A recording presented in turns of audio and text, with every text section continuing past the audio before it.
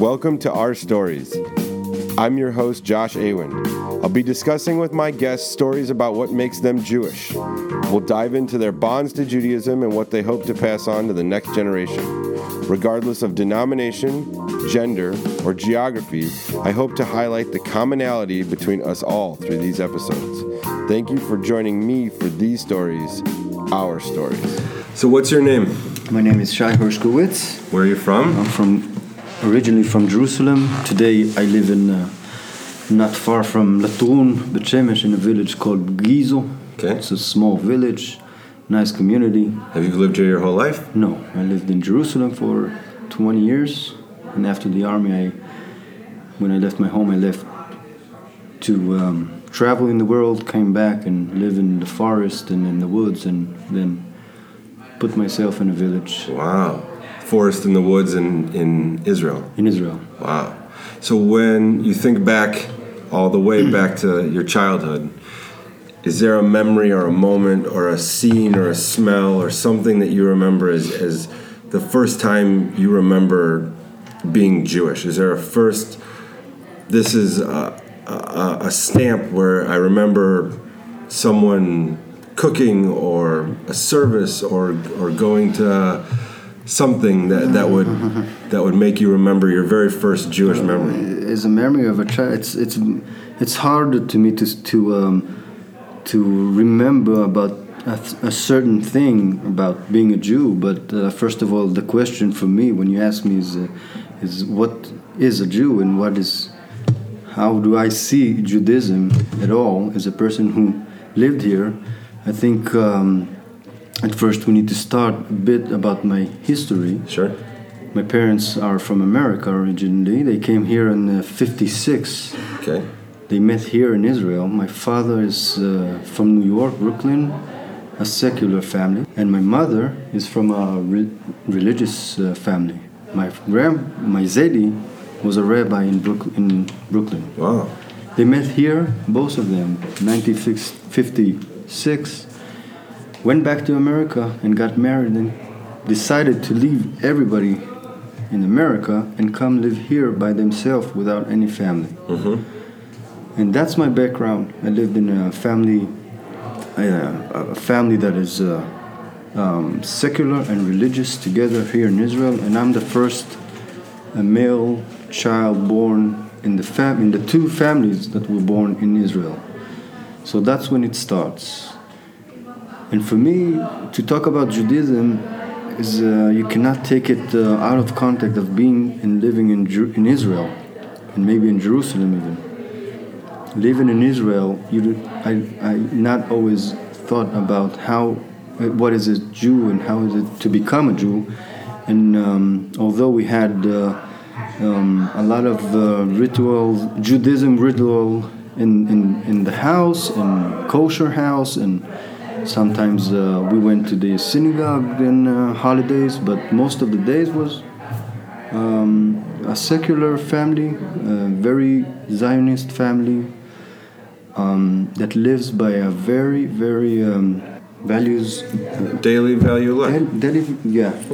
That, and you can call this values from Judaism, and you can call it from universal, yeah. But that was a humanistic values and to me, to see my Zedi come to Israel, my grandpa, the other side, my grandpa to come to Israel and talk to me about values, that is the point of me being Jew in Israel. And I think that's what I'm doing today that influenced me when I was a child. Do you remember the first time your Zedi or grandpa came to visit you in Israel? Actually, my Zedi, I meant my grandpa. My Zedi is the rabbi, yeah, and my grandpa is the secular. Okay. My Zedi didn't come to Israel.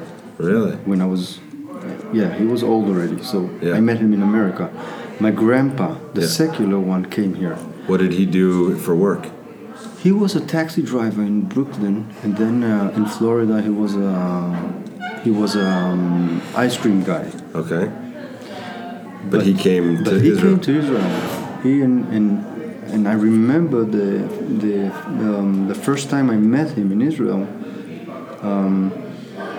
and the way we talked and the way it wasn't a regular talk, but the way we connect was a lot because of his values and what he pronounced in his own way. What was his values that he tried to explain to you? Being honest, humanistic values, kind and honest. Yeah, kind and honest, and ahavat adam. Yeah. So is there a moment after, as you're growing up, was there ever a moment, like maybe before you started in the IDF or before you went to Army or through high school, that you can think of a time that, again, maybe these values came out, this Jewish sense, or there was an action or a time that happened that really pushed you towards, like, realizing, like, I just used some Jewish values. I just used being Jewish in a certain instance. My Judaism is not a result of a religion. It's a result of ethical and values that I want to be connected with a group, with a community, with the whole world that believes the same with me. My Judaism is not about religious. Fair. So when we talk about ethics and values of the Judaism community or the world values. We mean, for me, it's to be connected to the values that are the highest level of spiritual values in the world. Being together, helping together, the simple values that everybody is talking about, but doing it. And the first time I felt it very much was before the army, when I went to the kibbutz, and live in a kibbutz, in a secular kibbutz, but live together with people. And what was the one element living there that really that opened your eyes to, this is how I want to live? And people live because of the values of sharing together and helping together, and not because of the money. Just a simple life of, this is my job, I'm going to do my job. I'm doing my job for you, like I wanted you to do your job for me. Yeah, because in the end, we all win.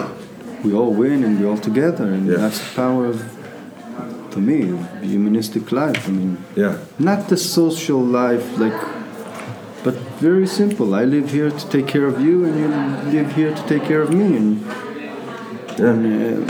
So then how do you have kids? I have 3 kids. So then how do you transfer these humanistic values? How do you feel that you've transferred these humanistic values onto the kids?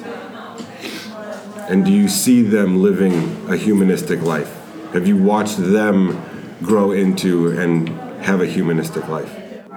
We show it every place, in every section of life that we work on. Our friends are from all over the world, and we have a lot of friends that are not Jews. We have friends. Everything we do, we do as our values. Me and my wife and me, we work and do and educate from our values. It can in any term, in any level of life. Yeah.